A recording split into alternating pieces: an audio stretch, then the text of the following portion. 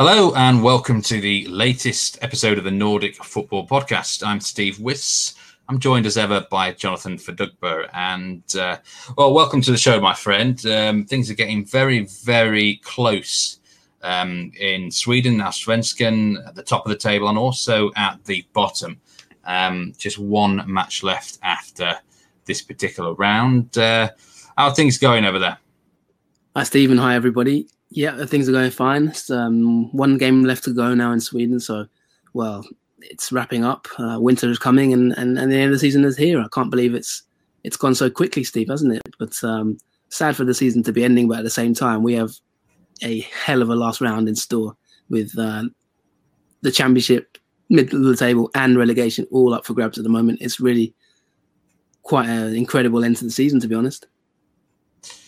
Yeah, it's pretty remarkable, I must say. And at the time of recording, we're recording in the middle of the penultimate round. There's still 3 more matches to go. On Monday evening, Djurgården against Örebro, Elfsborg against AFK Göteborg.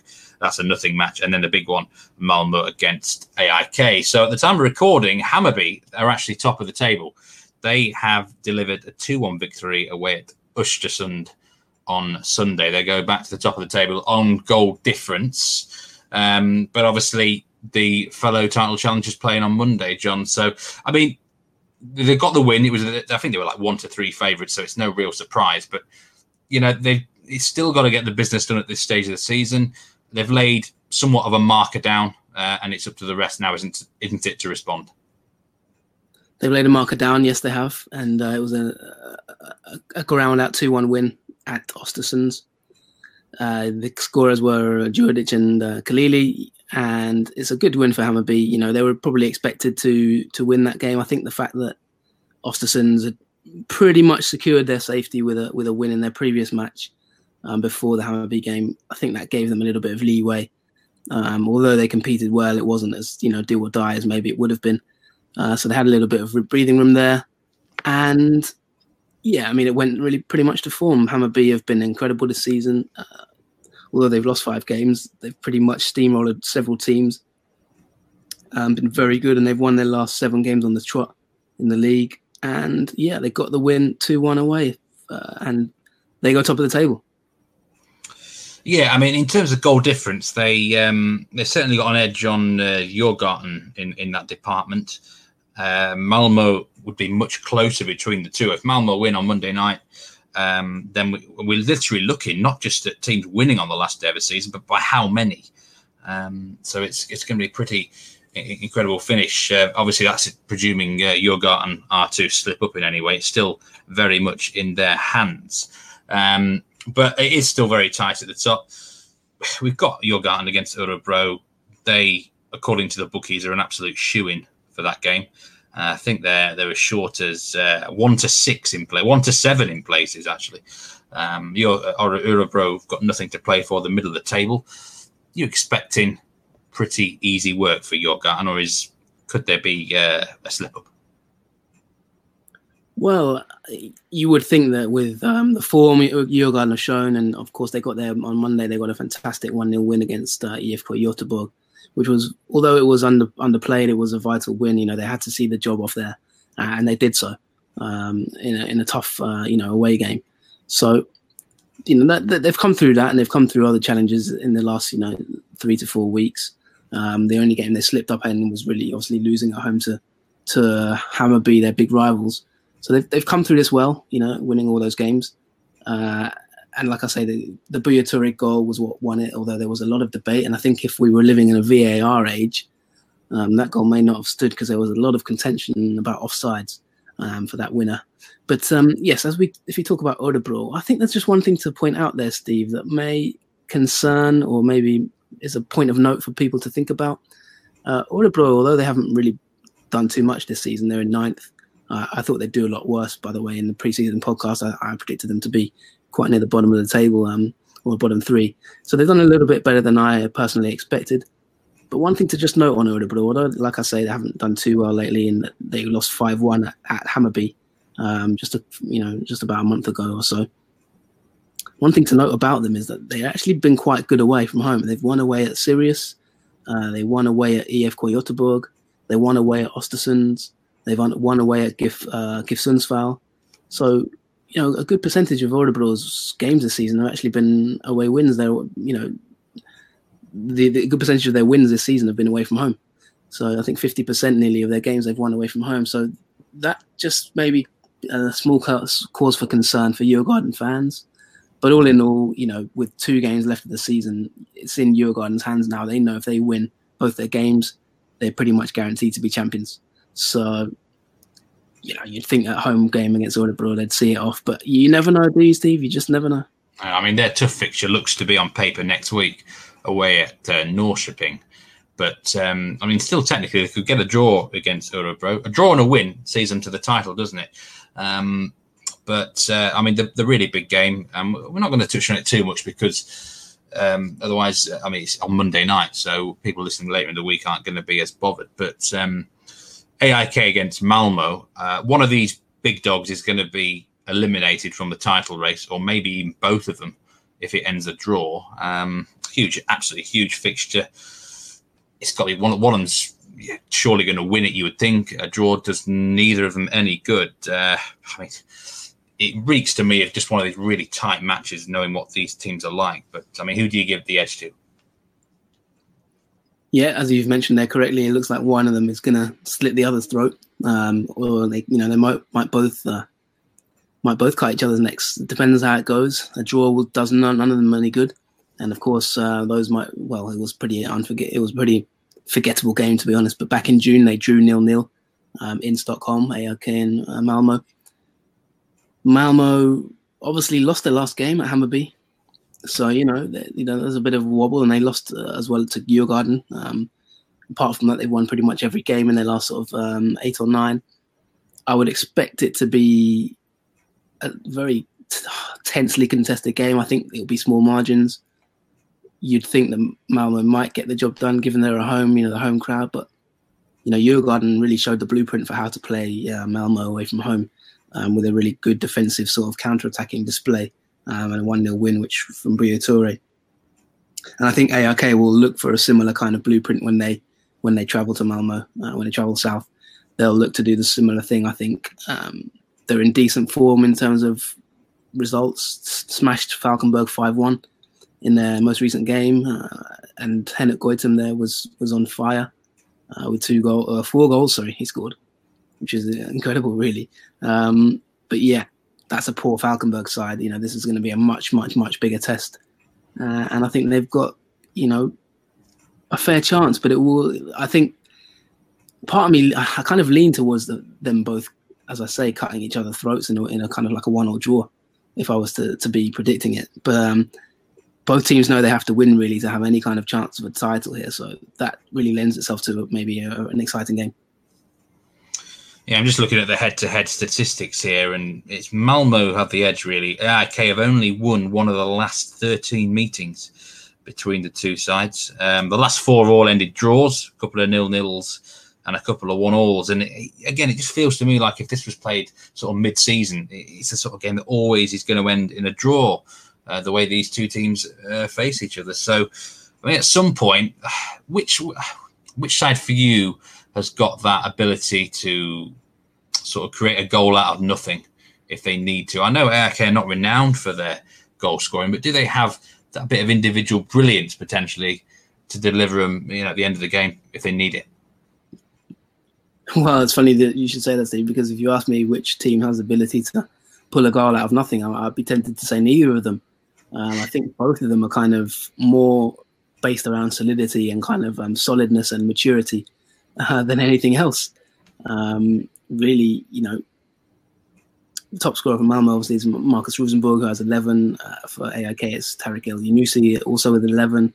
They do have goal scorers in their team for both sides. Obviously, as I mentioned to you, Henrik Goitom, an experienced campaigner, 4 goals in his last game. Chinedu Obasi, obviously the Nigerian, who's got a very good track record in Allsvenskan. They have a lot of talent in their ranks up front. AIK, I think maybe slightly more than Malmo, but Malmo also have that nous and that know-how. But I think both teams are kind of neither of them are a Hammarby. As we've said, the Hammarby have scored 20 more goals than both of them combined. Than both of them to get, both teams more than 20 goals. So And just one thing to know about Hammarby, they've actually broken the Allsvenskan record for goals scored in a season, in a 30-game season, which is Kalmar's record from 2008 when they won the title. And that's since the Allsvenskan went to a 16-team league, that is the record. 71 goals they've scored. So, Hammarby may not win the league, but hats off to them in terms of their ability their firepower, because they've really been the entertainers this season. Malmo and AIK aren't as entertaining. I think one thing that's quite interesting to note as well with the teams is they're both very kind of experienced teams. There's been some discussions in the past kind of 2 weeks or so about AIK and how maybe they're coming to the end of their cycle. They're one of the oldest teams in Allsvenskan, actually, in terms of average age. And so, both teams rely on that kind of experience. And I think, so in terms of goal out of nothing, neither of them are kind of a magic in a hat type team, in my opinion, but they're both very solid and very good sides. Yeah, so some obviously big matches on Monday evening there, which will go a long way towards determining the winner of the Allsvenskan. I'm not going to ask you who your prediction is to win the title this week. It just can't really do that in the middle of the round, can you? But I'm sure towards the end of the week you may get a few questions lodged your way about the final round prediction, depending on how these Monday evening results go. So on to the bottom of the table, and I can't believe I'm saying this, but every team still has a chance of surviving. In the Allsvenskan, it just looked to me like certainly AFC, Falkenberg, Sundsvall at one point, they all looked dead and buried, didn't they? But recent results have certainly given everyone a live chance. Key ones this weekend. Last weekend, Östersund obviously got a victory, which they're pretty much safe, aren't they? Unless something freakish happened with goal difference. And Falkenberg, absolutely momentous win for them away at Kalmar. Sundsvall had been having a bit of a renaissance, but I do believe they blew a 3-goal lead recently and then also lost to Helsingborg. So it's tight at the bottom. John, how do you see things overall, general? Well, yes, I think we're going to delve into this a little bit deeper today. I think this podcast, we will discuss that relegation battle in a bit more detail. There's been a very, very big game at the bottom of the league. Kalmar against Falkenberg. Falkenberg coming away with a massive 3-2 win in a kind of topsy-turvy game, really. And I think it's worth dwelling on this because with one game to go, it really is a very tight race. There's 4 teams who could go down, really, realistically. There's a relegation playoff, of course. The bottom 2 are relegated automatically. Third bottom goes into a relegation playoff against one of the Superettan's runners-up. So one team can survive with one game left, but the other 3 will have to, fight another day. And Sirius were the ones who survived with their most recent. They got a creditable draw, I guess you could say it was, against AFC Eskilstuna. And that just does enough to keep them up. Östersund, as we say, I mentioned, I think a few weeks ago, 25 points should be enough, and it's proved to be the case. Östersund's, really their game against Sirius was when they stayed up in this league, really. They beat Sirius 2-0 with a creditable honourable mention for Blair Turgott, the Englishman who came from non-league. He got 2 assists in that game and helped relieve the pressure on Ian Birchinall and the club in general. They can confirm their Allsvenskan status pretty much. They could still get sucked into it, but on goal difference, but they have a significantly better goal difference than Falkenberg in 14th. So, there'd have to be some mad swing for that to change. The last 4 teams we got there are Kalmar in 13th, 23 points. Falkenberg 14th, 22 points. GIF Sundsvall 15th with 20 points. And AFC Eskilstuna with 20 points as well in bottom of the table 16th. Now, the interesting thing with AFC Eskilstuna is that we all thought they were toast, but they pulled out a 1-0 win against GIF Sundsvall in the last week's game. And their recent run has picked up quite a lot. They've got 5 points in the last 9. A draw at Kalmar, a draw with Sirius in the most recent game, and a win against GIF Sundsvall. So from really us saying that they are toast, they're actually back into the race now. And that has just made it a very, very, very tight race at the bottom of the league with 4 teams that we're going to kind of talk about now, aren't we? Yeah, we certainly are. Just before we move on, Östersund's, just considering the off-the-field issues that they've had this year, how much credit do you think Ian Birchnell and the staff there and the players deserve to have pulled that out of the bag with so much pressure on them end of the season? Well, yeah, you ask me about Ian Birchnell almost every week, and it's kind of difficult to comment on him at times because obviously we've had him on the podcast and he's a friend of the show. I think he's done, now that their status is more or less confirmed, I think he's done a decent job. I think they weren't expected to maybe go down at the start of the season, so from that point of view, it's not been the greatest of seasons for them with just 5 wins. But at the same time, I think you have to realise the context there. It's a completely new team, as we've mentioned in past weeks. The financial problems they have in the background with the chairman. There's a lot of behind-the-scenes issues, I think, where we don't maybe know about. And in terms of, like I've said before, the squad in general has lost a lot of good players, really good players. So there was always going to be a dip at some stage. I thought even last season they might have a dip in terms of their form and results when Graham Potter left. But they managed to steady the ship there. But yeah, I think 12th this season is not bad. If they can get the financial issues sorted for next season, perhaps they can rebuild and kind of go again. And they're becoming a bit of an established Allsvenskan club now in the last sort of 3, 4, 5 years maybe. So they'll be very happy to be secured for 2020. And I think Ian Birchnell can really, given the context of the club, probably can look back and be pretty happy with the season as a whole. I mean, 14 defeats is obviously a disappointment. But I think if you look at it, as I say, in context, it's survival was really the aim ultimately. And they're not out of the woods yet because they could still shut down in terms of their financial problems. But on the field anyway, at least they live another day. Yeah, well done to Ian Birchnell and Östersund for confirming their survival. And we're going to talk about some of these other teams more and as a specific match, Kalmar Falkenberg in detail very soon. But just want to switch on to Sundsvall, GIF Sundsvall, who they had a great run a few weeks ago, a couple of victories, and then they were 3-0 up at home to Norrköping and blew that, ended up drawing 4-4. Since then, it's gone completely pear-shaped, 2 defeats in a row. AFC Eskilstuna, they lost to them away from home. I think they've succumbed to late goals. They're now in a position where they have to beat AIK away on the last day of the season. Even that might not be enough for them. Other results would have to go their way just to get into the relegation playoff. Is that the end of Sundsvall, do you think, John? Well, I think we should have a wider discussion about them in context. I think I'd like to talk about the games first, the Falkenberg Kalmar game first. I think we can talk about the context of the bottom 4 and their permutations. I mean, we can discuss kind of what needs to happen in the last games to come. But I think it's relevant to talk about maybe GIF Sundsvall maybe after we've talked about Falkenberg and Kalmar and how they've actually got to this situation. Because GIF, as you've mentioned there, they did look like they were at one point they looked safe, and at one point they looked like they're down. They were bottom of the league at one point. They've really had an up and down season, to be honest. They gave themselves a bit of a lifeline about a month or so ago with a win at Kalmar and then a win against Sirius back to back, drawing with Norrköping as well, as you mentioned there, 4-4. But the last 2 games have all fallen apart for them. And this past weekend especially was really, really a crushing blow for them. The game against Helsingborg, it looked like it was going to be a draw, which, at this stage of the season, points count.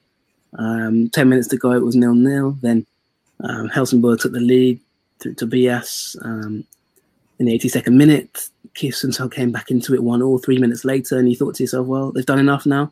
That could be it. But then a minute later, they went back up the other end and Tobias scored again. And that is really a massive, massive loss when you look at it in context, because now GIF Sundsvall look like they could well be down. But let's talk about Kalmar and Falkenberg before we move on to the permutations for the last game.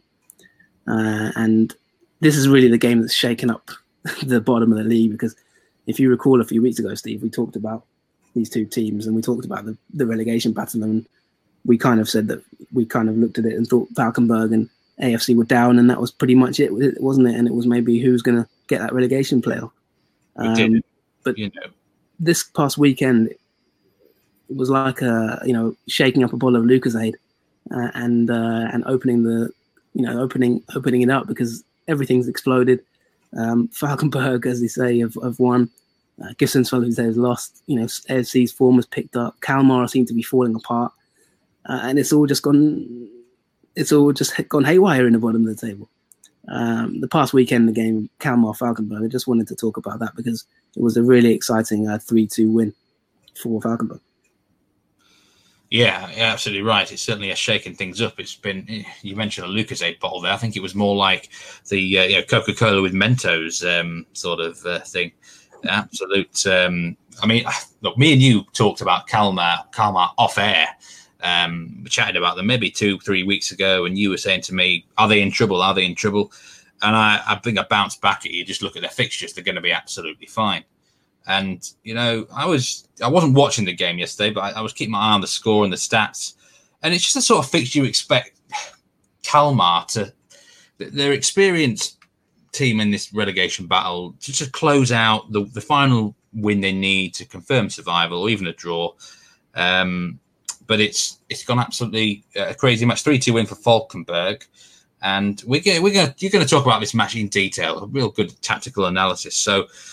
So heading into the contest, Falkenberg's on 19 points, Kalmar 23. Really, Falkenberg not in good form.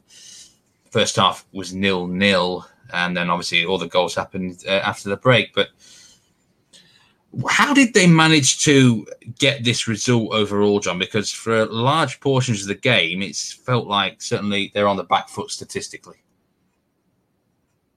Yeah, certainly. And I mean, you mentioned there statistically, and you mentioned the context of the match.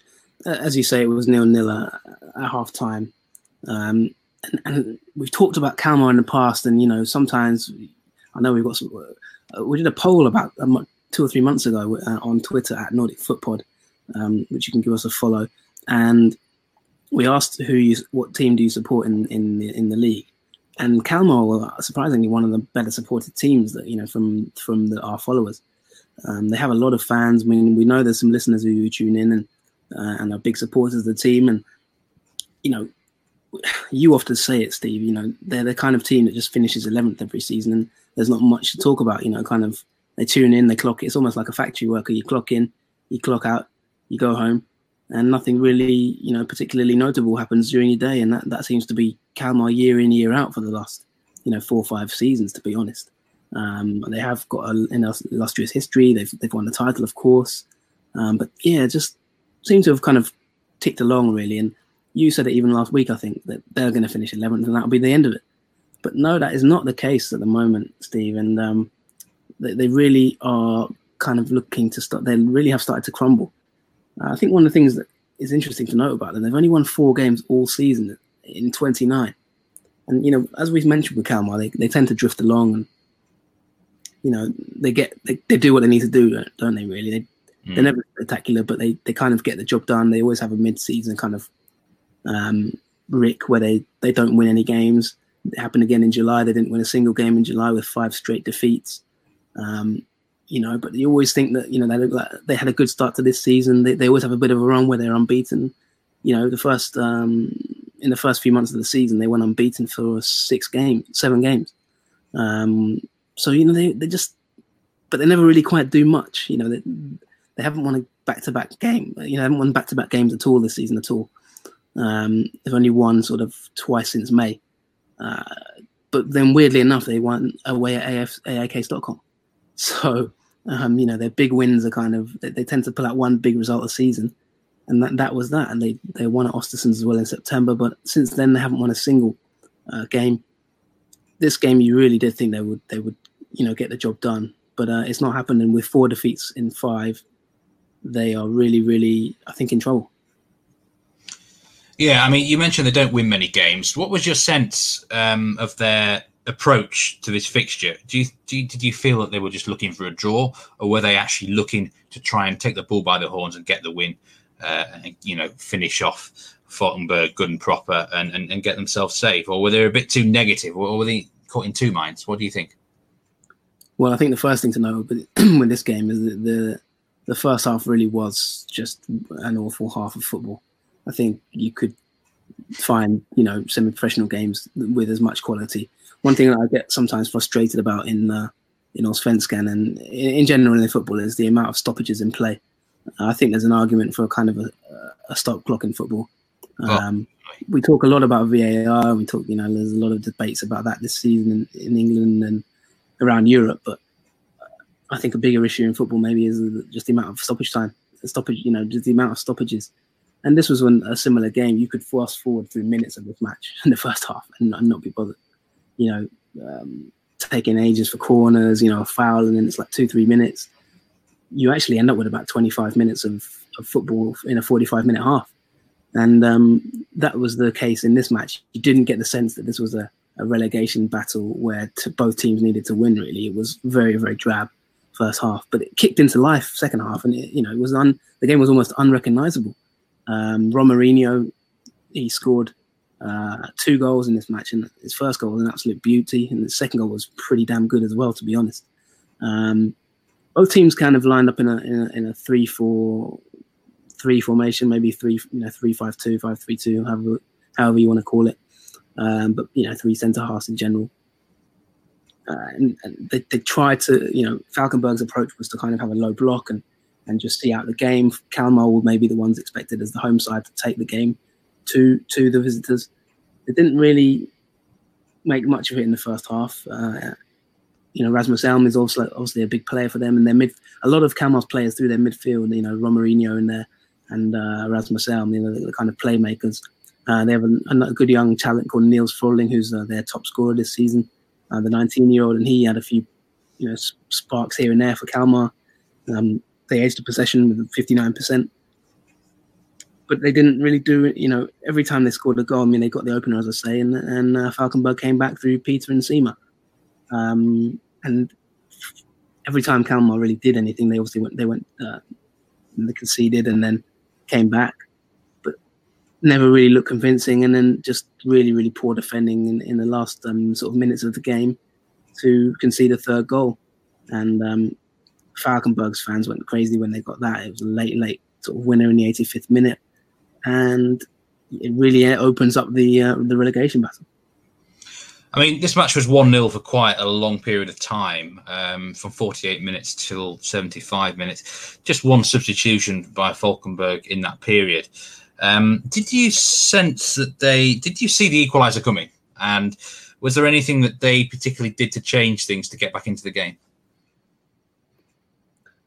Well, I think it was a bit of I wouldn't say it was a particularly high quality game in terms of tactical battles and that kind of thing. I mean, Magnus Persson is a manager that we've had discussions with, maybe potentially as a guest on the show at some point. I'd like to get him on, the former Malmö manager in charge of Kalmar. Falkenberg, as we know, conceded 62 goals this season, the worst record by some distance in Allsvenskan. They've been really poor. They've been really poor at the back. But no, it was more kind of, I wouldn't say lucky goals, but kind of, Peter and Seema's goal was okay, but it wasn't spectacular. The best 2 goals of the game were from Romarinho from Kalmar. 2 absolute beauties, really.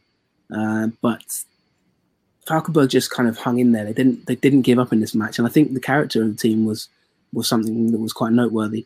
They didn't, ever give up. They didn't really look like they were going to throw in the towel. Their fans kind of, although there weren't many of them, their fans gave them a good backing. When you bear in mind they'd lost their past 2 games with a combined total of 9 goals to 1, and that's against Elfsborg, for crying out loud, who are not even that good, and AIK obviously.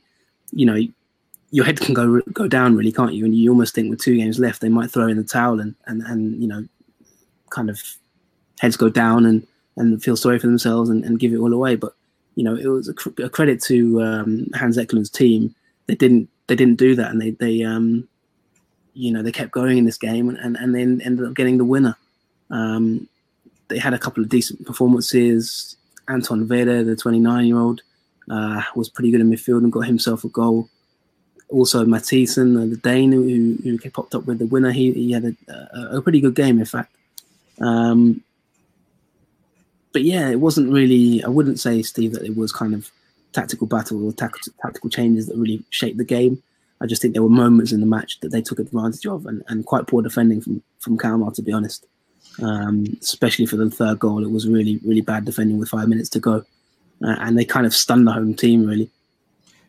Is that? I mean, it comes down to nerves, does that, or what? Because they knew with 5 minutes to go with that draw that they would definitely be finishing ahead of Falkenberg and Sundsvall.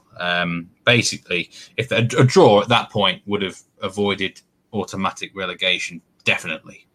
And I mean, how did you sense the last? I mean, the winner scored in the 90th minute. Did you sense they were nervous with a crowd on edge? Surely it's a sort of game you just expect Kalmar to see it out, don't you? Or it just feels like they've really shot themselves in the foot there.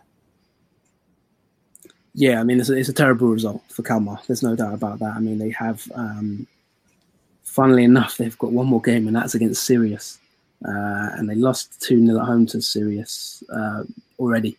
So they've now got to go away to Sirius and get some kind of result. And, the funny thing is, I mean, a draw will be enough if Falkenberg don't win against AFC. And Falkenberg's last game, I mean, we'll come on to I'll talk about the final games in a minute. But Kalmar will need a minimum of draw really to survive. And yeah, as you say, it's just poor concentration. You know, we've said it about Falkenberg all season. Their expected goals are actually not bad. You know, they're comfortably kind of mid to lower mid-table for expected goals. You know, they're not in the bottom three. GIF Sundsvall, AFC, Eskilstuna, and Östersund are the worst teams in the league in terms of expected goals. And Falkenberg, you've always thought, will it even out for them? Will it even out for them? And it kind of hasn't. But they got their goals this time. You know, I think they got John Chibuki, who's quite decent. Peter Nsima has a bit of a goal threat. I don't think they've quite got the blend really up front this season properly to create goals, but they were slightly more potent in this game. Looked a bit more of a threat in wide areas. But yeah, I mean, even in terms of expected goals against, you know, these two teams aren't the worst teams in the league. Again, they're Sirius, GIF Sundsvall and AFC Eskilstuna, so all metrics point towards GIF Sundsvall and AFC going down. And Östersund are below Kalmar and Falkenberg in the league for expected goals against. So both these teams, you know, in terms of metrics, look that they should just about survive. But really, that one goal that's just separated the two is a massive, massive blow for Kalmar, and equally a massive lifeline for Falkenberg, because they would have pretty much been down if they'd lost this game. Yeah, I mean, incredibly, Kalmar could still go down automatically if GIF Sundsvall beat ARK and Falkenberg beat AFC. Kalmar are down, absolutely down. But so they've got to get something in that last game, and only a victory would guarantee them straight survival as it happens. I mean, the last game of the season is Falkenberg against AFC Eskilstuna. I mean, many people will look at this fixture as a winner takes it all, potentially for the third place relegation playoff. I mean, if we do give Kalmar a victory at Sirius, which is no given, but you know, Falkenberg against AFC, winner takes it all sort of thing. I mean, AFC could still get out of this season. It's ridiculous, isn't it? I mean, how do you see that match going? Well, the funny thing is that you talk about Kalmar Sirius just quickly, and how about this, Steve, for an incredible twist of fate? Who is the manager of IK Sirius? None other than the biggest legend probably in Kalmar's history, Henrik Rydström. Now, there's a big backstory here because he last season had his contract effectively terminated by Kalmar. He's a club legend. They absolutely adore him. He's played 802 games for the team. He's been there for 25 years, Steve. 25 years at one club. Played his entire career there. Went into coaching. Went into the assistant manager. Went for the youth teams. Was the manager. And his 25-year period came to an end in the beginning of this season.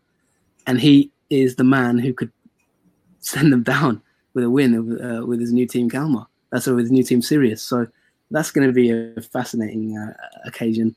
He's already said that his heart is with Kalmar in that game. So, you know, that's probably not encouraging for any fans of Falkenberg or AFC, but he said he's going to try and do his best and get the job done in a professional way.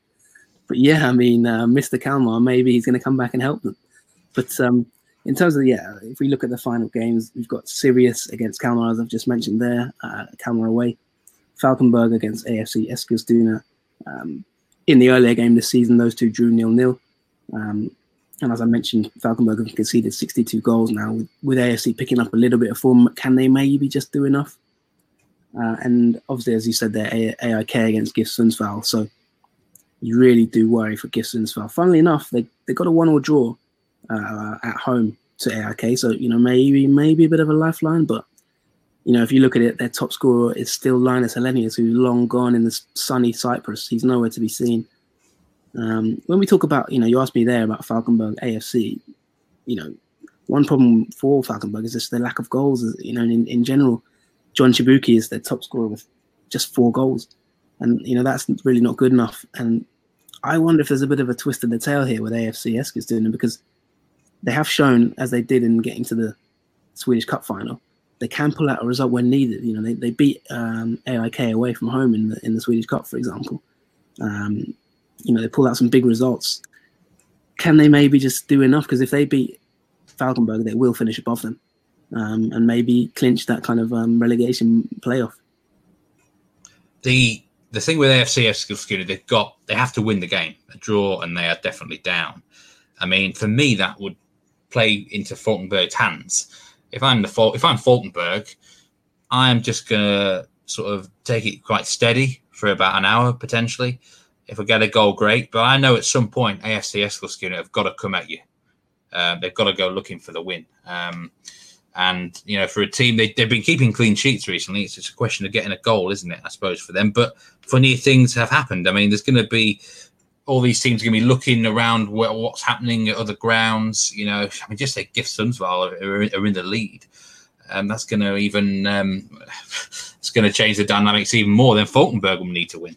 So it's going to be a very intriguing matchup, isn't it? But AFC, have they got that? If they need a goal, can they really get one? Well, that is the question. And one thing to point out as well is that they've only won one away game this entire season in the league, and that was at Östersunds back in August. So to have to go away and win, all right, they're playing the second worst team in the table, or third worst team in the league in terms of Falkenberg, who have been bottom 2 pretty much the entire season. It's crazy that they've just come, out of the bottom 2 now with that win at Kalmar. But AFC don't have any kind of track record really of winning away from home. Falkenberg, from their point of view, they've got a really, really bad defensive record, and they have managed to pick up a few wins at home. Until this game just now at Kalmar, they hadn't won a single away game. All their wins have been at home against Östersunds, GIF Sundsvall, Elfsborg, and Örebro. So, all of those games were narrow wins as well, kind of 1-0s, 2-1s, that kind of thing. 1-0 against Östersunds. I think it's going to be one of those games. I mean, you say it often, Steve, in those kind of relegation battles, back overs. And I think it's going to be one of those games where, it could get a bit wild if there's an early goal, for example. I can't see it being a 1-0, if I'm honest. I think it's going to be one of them where it's unless it's poor finishing, which you can get in Allsvenskan at times. I think it's going to be one of those where, you score 2, we're going to score 3 type thing, and hell for leather to try and clinch that. Try and escape. And just one thing before we move on from this conversation, don't you think it is quite strange that all these teams down the bottom have won 4 games, 4 games all season in 29, 5 games, 5 wins for Falkenberg. But yeah, that is really, it's quite poor, isn't it, really, when you think about it? A team like Kalmar could survive winning 4 games all season, out of 30. That does say quite a lot, I think. I've been saying this on this podcast for the last couple of years. The standard at the bottom of the Allsvenskan is terrible. I'm sorry. But there's some shocking teams down there. And it happens every season, it seems. The amount of points to survive, you don't really need too much. But I want to talk a little bit about Allsvenskan fantasy before we leave this section. But give us your predictions for the 3 matches. Or the final games of the season? Yeah. A relegation battle. I think that's You do like putting me on the spot, don't you? I mean, that is no, you know more than I. You know more than anyone, Steve. The last game of the season, anything can happen. You can get, I remember West Brom was a 5-5 against Man United. Was it 4-4 or something? You do get just madness on the last day of the season. It is a beautiful thing, I think. Really, that's one of the purest things in the game, in my opinion, is that last day, all teams playing at the same time, just pure chaos everywhere. Managers on the touchline listening to their radio. Fans cheering other goals at other games. Like nobody knowing what's going on. I think one thing's for sure, there's going to be some wild scenes somewhere, on the last day. Whether it's AFC fans, whether it's Falkenberg fans, whether it's, Kalmar fans, there's going to be some really, really sort of heartwarming and really nice scenes. And there's also going to be some scenes of just despair, isn't there? Because 2 of them are going for sure. And one of them is going to be clinging on for the Superettan battle. If you're going to if I have to put my neck on the line, I'm going to say, I think Kalmar will get a point at Sirius. I think that Henrik Rydström factor is just going to be enough. I've just got a picture in my mind of Henrik Rydström, arm in arm with the Kalmar fans, sort of like, the Kalmar players punching the air, and a bit of controversy there maybe. I think they'll get a point. That would give them 24, and that would pretty much keep them afloat unless Falkenberg win. So the Falkenberg AFC game is the one I really can't call. I think that is flip a coin. I really do. I couldn't predict it, honestly. Both teams have they've not shown much at all season, and somehow they've still got a lifeline. I honestly can't call it. I think there'll be a winner. I don't see a draw, but I can't call it. I think 3-2 to one of them, flip a coin. And then AIK GIF, I think the only lifeline is if Malmo beat AIK. I think GIF go into that game maybe knowing they've got more to play for than AIK. That would be the end of AIK's title. And as I have said to you, they have the oldest average age. The top 2 oldest average age in the league is Malmo and AIK. And there's been a lot of talk about AIK at the moment. And the manager has also said it, Rickard Norling. He feels it's time to maybe regenerate the squad. I think it's kind of the end of an era for this team, potentially. I can see a lot of transfers in the summer for this team, in the winter, for this team. So maybe just if they were to lose that game, it would sort of take their eye off it, and maybe it would be the end of an era, and maybe he rotates, and maybe that just allows GIF a bit of a lifeline. But honestly, if AIK get kind of a draw at Malmo or even a win with 1 game left going for the title, I just couldn't see GIF Sundsvall going there and winning. So a lot will depend on the Malmo AIK game, in my opinion, on that one. All right, well, let's talk about very quickly the Superettan, because there's one match to go. Actually, there's there's still some left of this current round. It's really close, actually, in that league. There's 4 teams that are still in the mix. Mjällby are up there. Valbergs, they play each other on the last game, actually. What do you make of it, John? Because we don't know who's going up, and there's also a match involving top and bottom next week. Jönköping against Bromma-Poikina, who our good friend of the podcast, Sean Constable, is of course a coach there now. So a match that affects both top and bottom of the table. How do you see it going? Yeah, that's the game for me, really. In terms of the title race, I'm not that fast. I mean, Varberg boys are probably the favourites to go up. Mjällby as well have got a game in hand, so they've got a big chance. But really, I just wanted to say good luck to Sean Constable.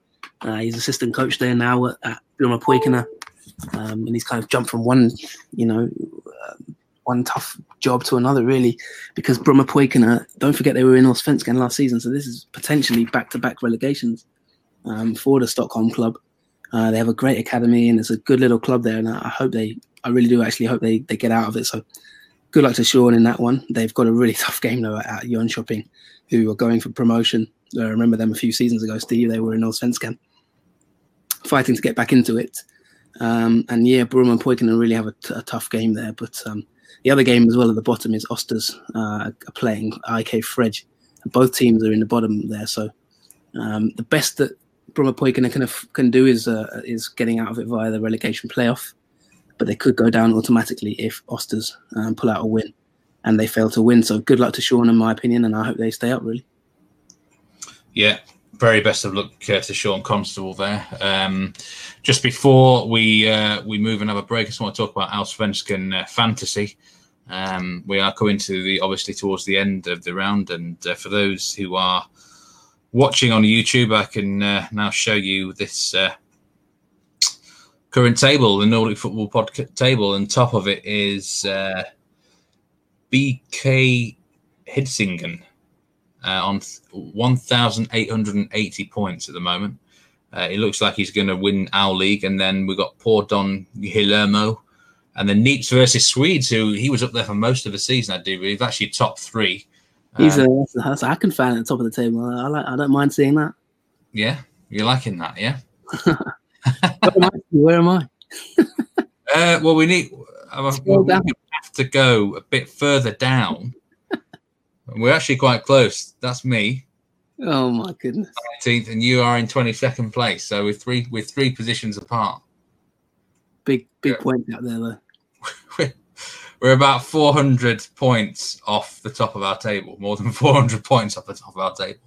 I haven't even. How far close to the bottom of the league is that? Well, we have 31 people in our league. I haven't even played my 3 cards yet. I've got one. I'll be honest. I've been a bit slack with this one in the second half of the season, but mid-table finish. I've done a bit of an Elfsborg, haven't I? Hey, look at Swede stats down there as well. That's shameful. Mr. Swede stats. Swede stats is a bit poor, isn't it? But I've got to play my wild card in the last game. Insert name here. That's he must have forgotten about the league. Surely 3 points for this round. But that's the Allsvenskan Fantasy. Good luck to everyone in the last round, and but potentially congratulations to Bikor Hidsingen there. So, well, we'll have a break, and then we'll come and talk about Norway.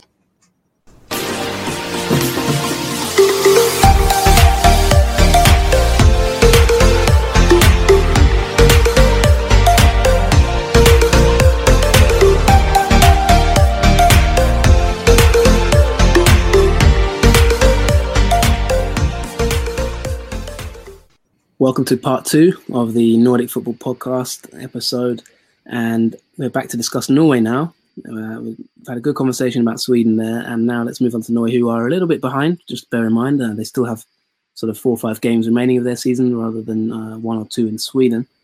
And Steve, there was a pretty big game this past weekend, wasn't there, involving outgoing champions Rosenborg against maybe would-be champions Molde. That was a big one at the top of the table there, Steve. So let's take it away. What was the outlook for that game? Yeah, Rosenborg won it 3-1, and they came from behind in this fixture. I was surprised. I mean, bear in mind, Rosenborg had just been in Lisbon 2-3 days ago in the Europa League, and we know all about the Europa League hangover, and it affects teams in every league. And I really thought they'd struggle in this game, and they did for the first half hour. Molde got the lead 1-0. I mean, it looked in control, and then for some reason, I just think they got a bit cocky and a bit overconfident, and they let Rosenborg back in. There was played a very high defensive line, which was a bit daft. They got a bit ahead of themselves, actually, and Rosenborg had a very good end to the first half, scored 2 goals. Alexander Söderlund then got sent off for Rosenborg, so they had to play the whole second half with 10 men. But they defended quite well. Molde were knocking on the door, but defended quite well, and then Rosenborg got a goal on the break, and that is Molde's first defeat in about 13 games, something like that. Anyway, it ends a very good run for Molde, and although their lead at the moment is 6 points, that could be cut to 3 if Bodø/Glimt beat Brann on Monday night. So this could be the last chance of a title race in Norway again. Yeah, and just looking at that, in terms of Rosenborg, they've picked up form of late, haven't they? I mean, they haven't been spectacular, but they've kind of moved up into the top 4. Are they still under pressure? The manager, I know at the beginning of the season you had a lot to say about their manager. Obviously, they've lost Niklas Bentner. Just give us a minute or two on Rosenborg and their situation. What's the outlook there? What's the temperature like there? I feel that was a big win for Erik Horneland, because that's the first time he's beaten a really big side in 2019. He drew twice against Odd. He got hammered at Molde, and they got beat by Bodø/Glimt on the first day of the season. So I feel it was a bit of a statement win for him. It might be even a victory that keeps him in a job at the end of the season, because I mean they really need to try and finish third and get into a European place. So it gets them back in the hunt for that one. I don't think he will be retained if they finish outside of the top three. So big win for him. And they've generally, after a really bad start, they have been much improved. One defeat in about 13, 14 games for them, which came in the previous round at Haugesund. And they had a good European run. They struggled in Europe itself. They probably won't get a point in their group, but look, if Horneland can guide them to third place, and I was talking to a friend of mine off air actually just earlier this evening, and they keep Horneland in there. I mean, I see it being a straight fight between Molde, Rosenborg next season, and I don't think there'll be a lot in it. So it feels like a statement win for Rosenborg. Important they got the 3 points here. A real good mental boost for them, long term as well. Great stuff. And one thing to note there with Rosenborg, that's a good win for them, and they've only lost one of their last 14 games in the league. So it looks like maybe they're slightly back to normality really, compared to their early season form where they didn't win in the first 5. Steve, let's move on, because I think you've got a bit of a special feature for us this week, haven't you? And I'm quite excited to hear about this. Yeah, well, I'm going to call it Tactical Corner or something along those lines. This is the Nordic Football Podcast Analysis Studio, and we have had a collaboration with Wyscout in 2019, and you may have read a number of the blogs that we produced there, and we've mentioned a few things on the podcast, but this is really going to be using Wyscout stats in detail. And if you are the best for the next sort of 10-15 minutes, probably the best platform to view would be on the YouTube, actually.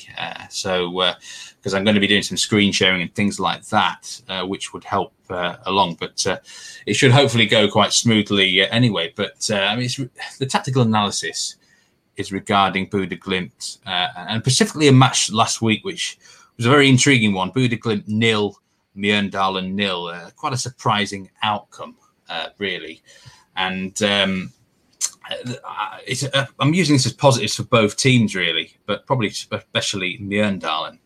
But I'm going to start by getting the screen sharing on now. And possession is a very interesting. I mean, what's your personal opinion of possession in football, John? I mean, some people say it's a bit overrated. Other people say it's not overrated. I mean, if you're a manager, would you be hungry for possession or not? That's a good question. I mean, from a personal point of view, I'm not a possession zealot. I think it is used sometimes a little bit falsely. Often people talk about possession, but I think possession is a controlled thing. You I think Jose Mourinho said it once, and I thought it was a spot-on analysis. You can control the game without possession. So, the interpretation of possession is controlling the match. But I actually think that is counterintuitive. I think you can actually control a game without off the ball. And I've seen games where teams dominate through a lack of possession. So, that's my personal view on it. But obviously, you do have possession teams like Barcelona who in their peak were great to watch. But sometimes I get frustrated with just pointless possession where, you get backwards passes and things like that. So, it can be a very misleading statistic, can't it?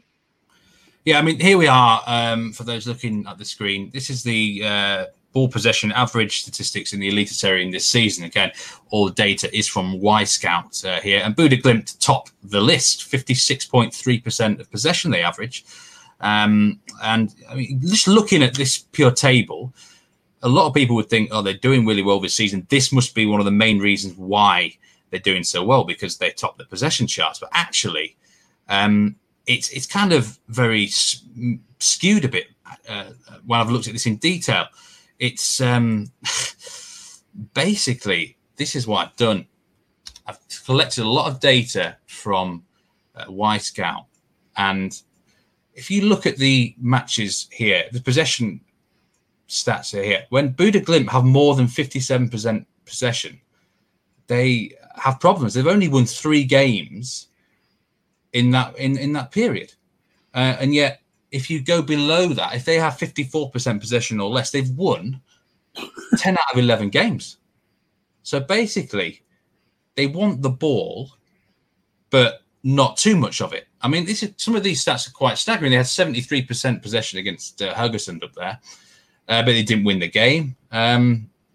So if you're just looking at that, it's fairly obvious to me how you should set up against them. Let them have a lot of the ball. But the thing is, I actually think too many sides have underestimated Buda Glimt this season.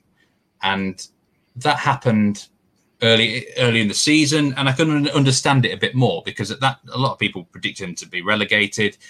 I can understand it, but I feel as the season has progressed, they've not been given enough respect. Teams have been still trying to play them off the park, even actually in Buda itself, which is wrong. And there's a few examples of that where Tromsø got hammered 4-0 there a few weeks ago. Vålerenga, I mean, Ronny Deila absolutely got it handed to him in that fixture. And it's naive. I'm not calling naivety. It's a bit cocky, actually, that sides are not giving Buda Glimt enough respect. But going back to this game, Mjøndalen, they went there. I mean, Buda Glimt averaged nearly 3 goals a game at home. They've been brilliant at home. Only Brann have managed to pick anything up there in terms of a victory.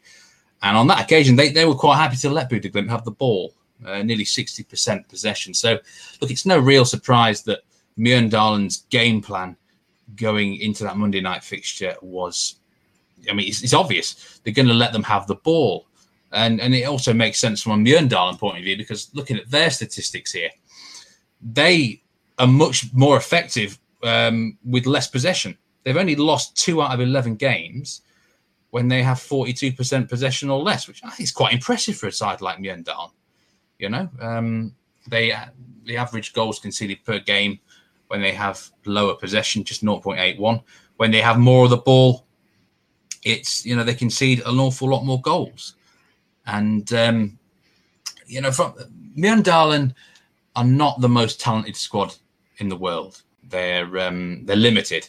And they've got a manager who knows their strengths and their weaknesses. And I'm just going to point you to one particular game, which I think really opened up his eyes. And it was on the 25th of August, and they lost it 4-0 away at Kristiansund. And it's actually the game where they had most possession in all season, nearly 60%. Now, what happened there is Mjøndalen, I think, had only lost like 1 out of 8 games heading into that contest. It got to a stage where I think they themselves were thinking, oh, we can go to Kristiansund and outplay them.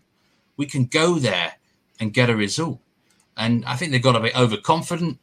And I mean, I'm going to show you some video clips here now of this game. And they got absolutely tore apart on the counter-attack, as you can see here. Some of these. I mean, this is not a Mjøndalen type performance, John. They're torn apart on the counter-attack here twice by Kristiansund. And I think this game lodged in the manager Vegard Hansen's brain that this is not going to happen to us again.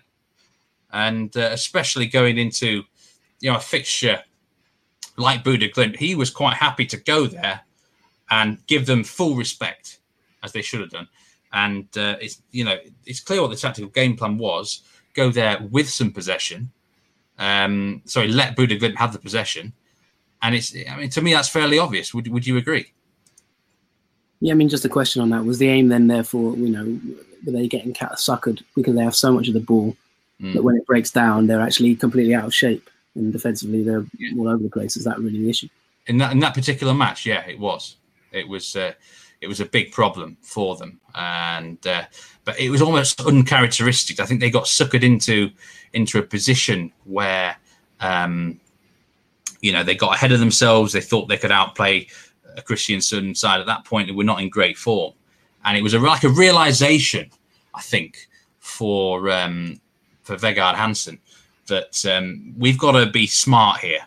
There's no point doing like what a Norwich City were doing in the Premier League, because they just simply haven't got the weapons.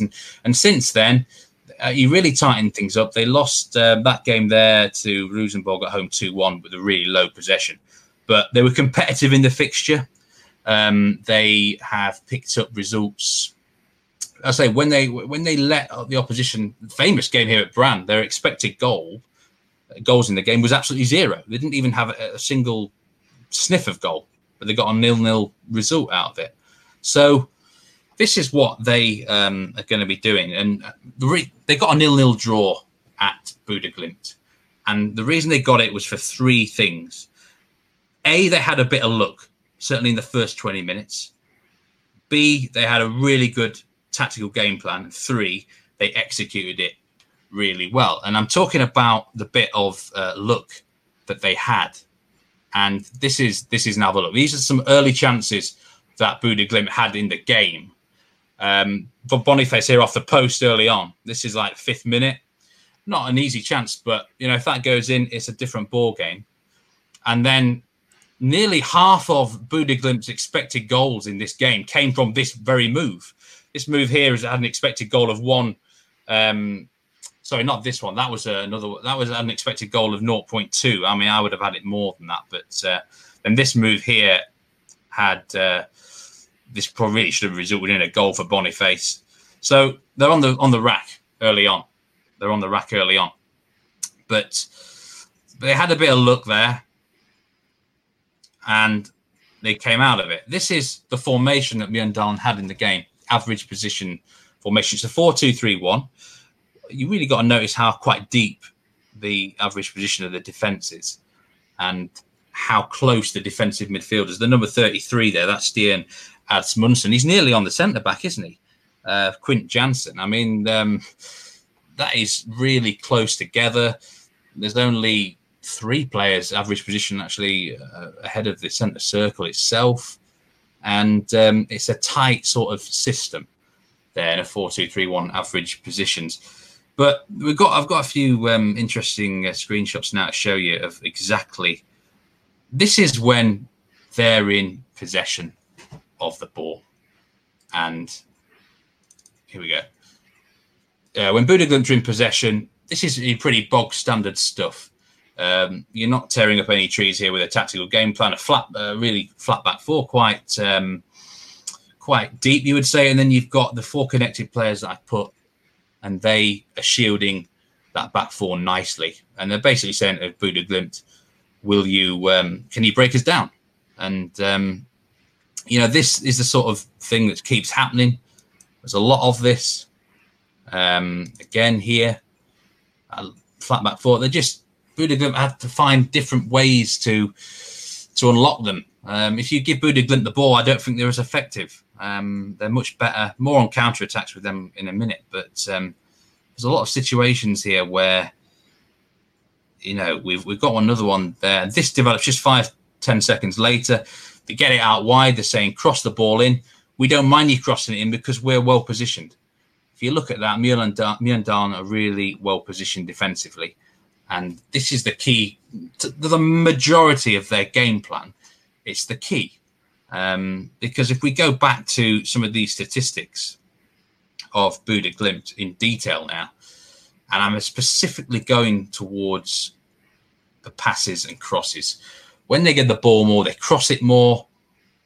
They have an awful lot more what you call lateral passes, which, in my opinion, they're kind of nothing passes, John. And if you can force them into that, particularly if you notice this one defeat they had when they had less possession with a 6-0 drubbing at Vålerenga, the lateral passes were quite a lot in that game. They were struggling in that department. But yeah, get them crossing the ball, because I don't think Bodø/Glimt are that effective at crossing the ball.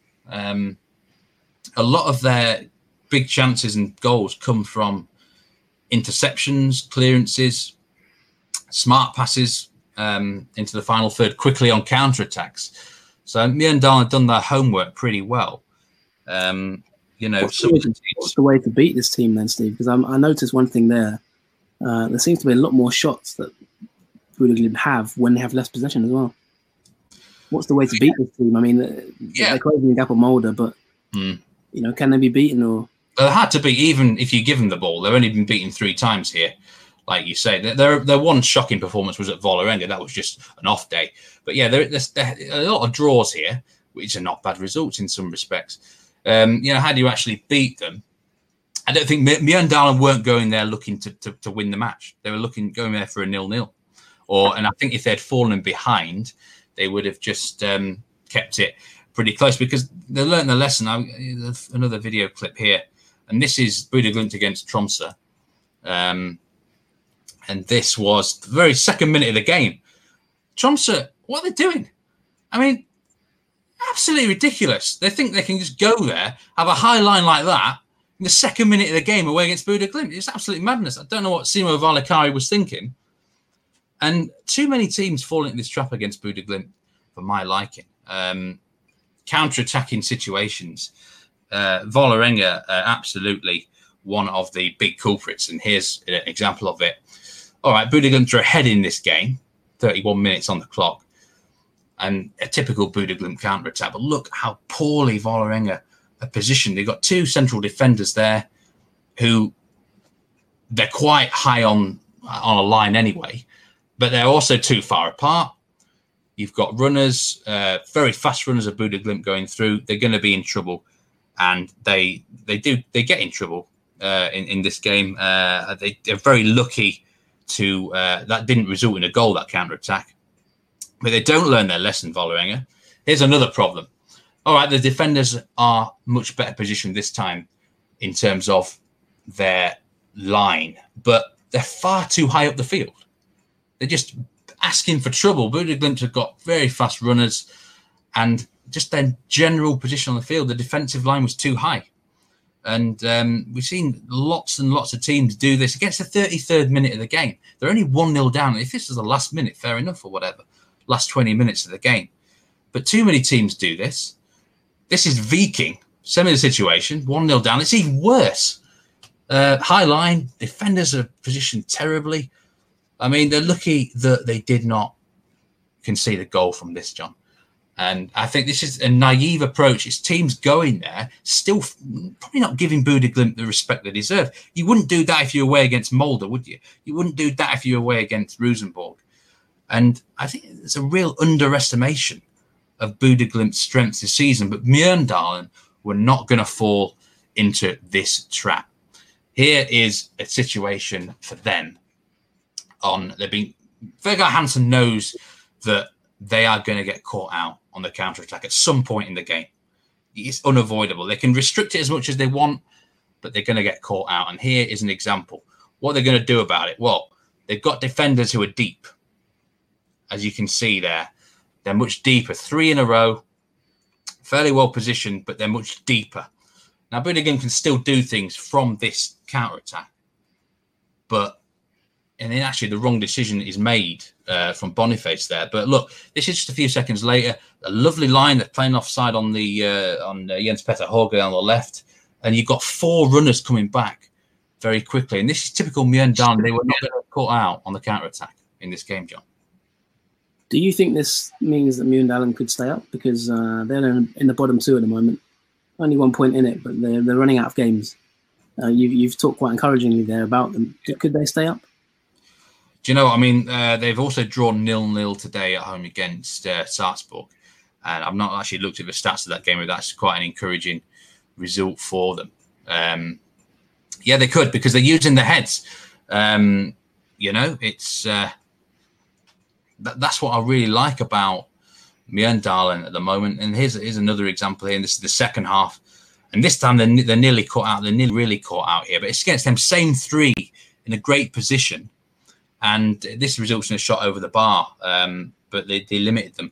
I really like what Vegard Hansen's doing there. I think he deserves a lot of credit tactically for how he has built this team recently. I said that Kristiansund defeat, I think, was a real turning point for him. He made him realise, I've got to play to my strengths here. It might not be pretty, but I'm quite willing to get in there, dig in and get an ugly result if needed. And the main example here is, I'm going to show you, is the defensive line. This was their defensive line against Kristiansund. Here we go. Average formation line in that game. And if you look at that, start of that game, they were average at 65 meters in the first 15, 20 minutes.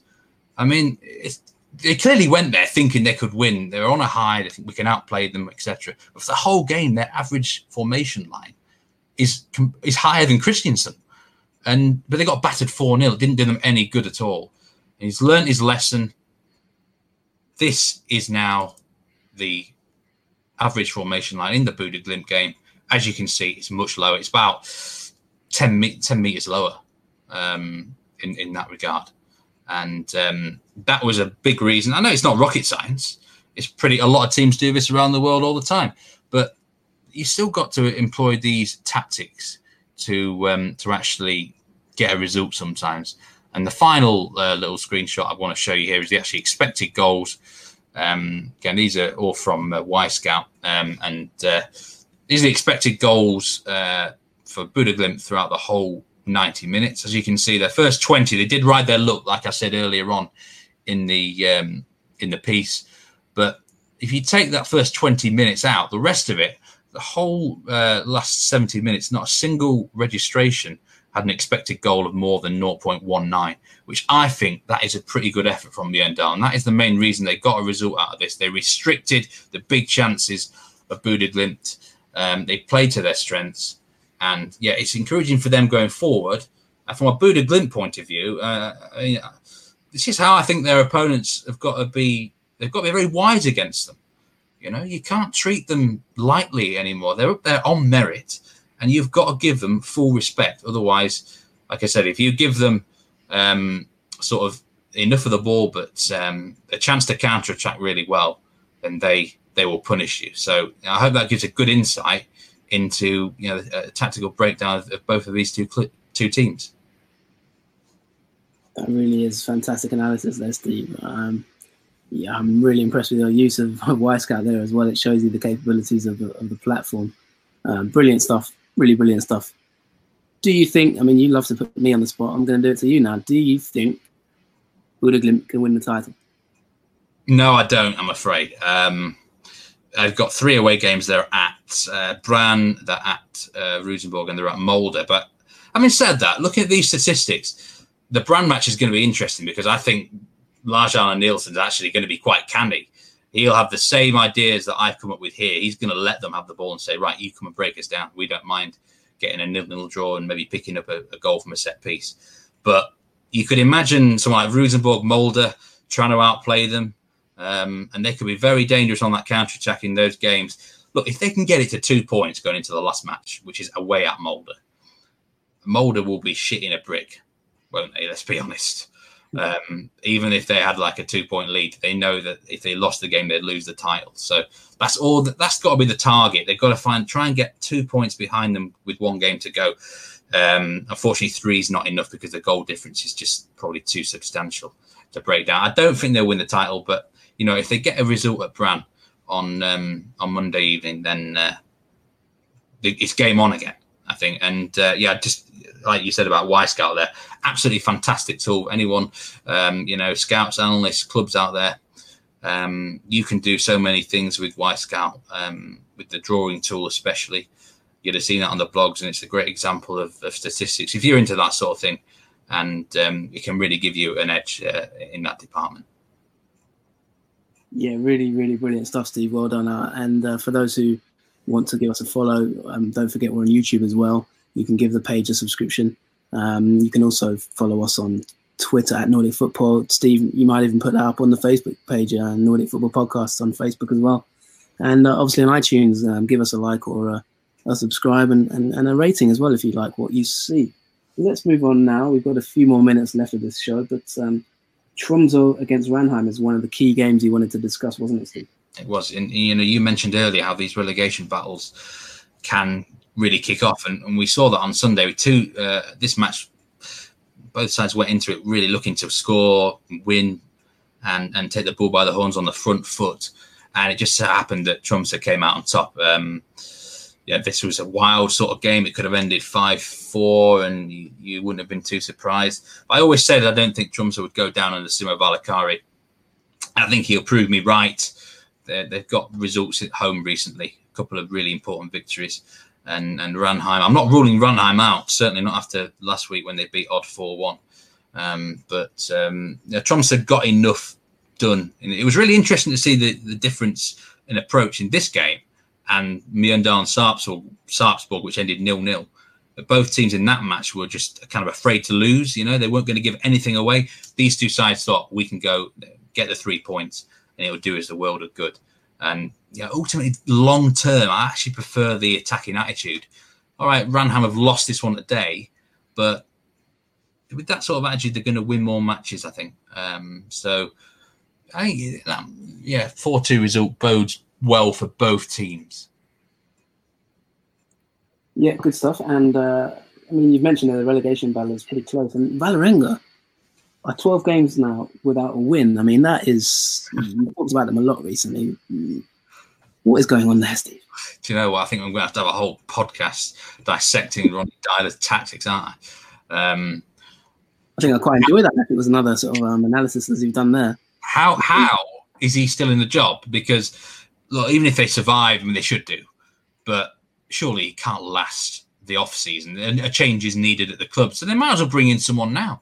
In the last of those 12 games, I've seen nothing apart from one good performance against Odd, where they were unlucky. They should have won. But look, this is just not good enough. The game at the weekend was Derby Lillestrøm against Vålerenga, and it's probably one of the worst matches I've seen all season. It was dire, just dire. I mean, you mentioned Falkenberg Kalmar first half. It was probably worse than that. It's just, there was hardly a chance in the game. I mean, both teams didn't want to lose, fair enough. You could certainly understand it from Lillestrøm's point of view, but Vålerenga are inching their way, and I mean inching their way to survival. It just isn't good. How can a team as big as them, with the players they have, go 12 games without a victory in the Eliteserien? I would sack him right now, tomorrow morning. It's not because I don't rate him as a manager. I think he's not a bad manager. It's just his time in this cycle at Vålerenga it's up. A change is needed at that club, and a change will happen. So they might as well do it now. Yeah, and you mentioned time is up. Time is nearly up for this show. And before we do end, I wanted to move on to the cup final, semi-finals coming up in Norway. A bit of a break from league action, Steve. What have we got in store? We've got good matches. We've got Viking against Ranheim. Viking rested literally everyone of importance today, which would not have pleased their fantasy owners out there. In preparation for this match on Wednesday night against Ranheim, I think Viking should win that game, really. They'll have enough, I think. And the other semi-final is, I think, Haugesund against Odd, which is going to be a tight contest, which could go either way. I mean, all 4 teams left in this Norwegian Cup will fancy their chances of winning it. I mean, someone like Ranheim, I mean, if you offered them relegation but a Norwegian Cup win, I think they'd take the Cup win all day long. So good luck to all 4 teams in that. I'm going to predict a Viking against Odd final, which would be quite an interesting one, wouldn't it? But crucial stage of a Norwegian Cup. Yeah, I think just on that before we wrap it up, it would be pretty nice, wouldn't it? I think for Odd maybe to be in the chance of some silverware. They've had a really good season. We've talked about them once or twice, but really not in much detail. But they're still third in the league and looking quite good there above Rosenborg. So well done to Odd, and let's see how those semis go. But Steve, we are off. That is the end of this week's show. Don't forget, as I mentioned, thanks to our sponsors, Wyscout, our supporters. And if you like what you see, don't forget you can give us a few. You can give us a subscription on Patreon, patreon.com/Nordic Football Podcast. And as I say, you can follow us on social media at Nordic Footpod. I think that is pretty much it for the rest of this week. Steve, who is going to win the title in Sweden? Who's going to win the title in Norway? Who's going to get relegated? There's so many things up for grabs. We'll be back for a last show of the season, Sweden-wise, soon. Good luck to everyone and enjoy the week. Goodbye, everyone. Take care.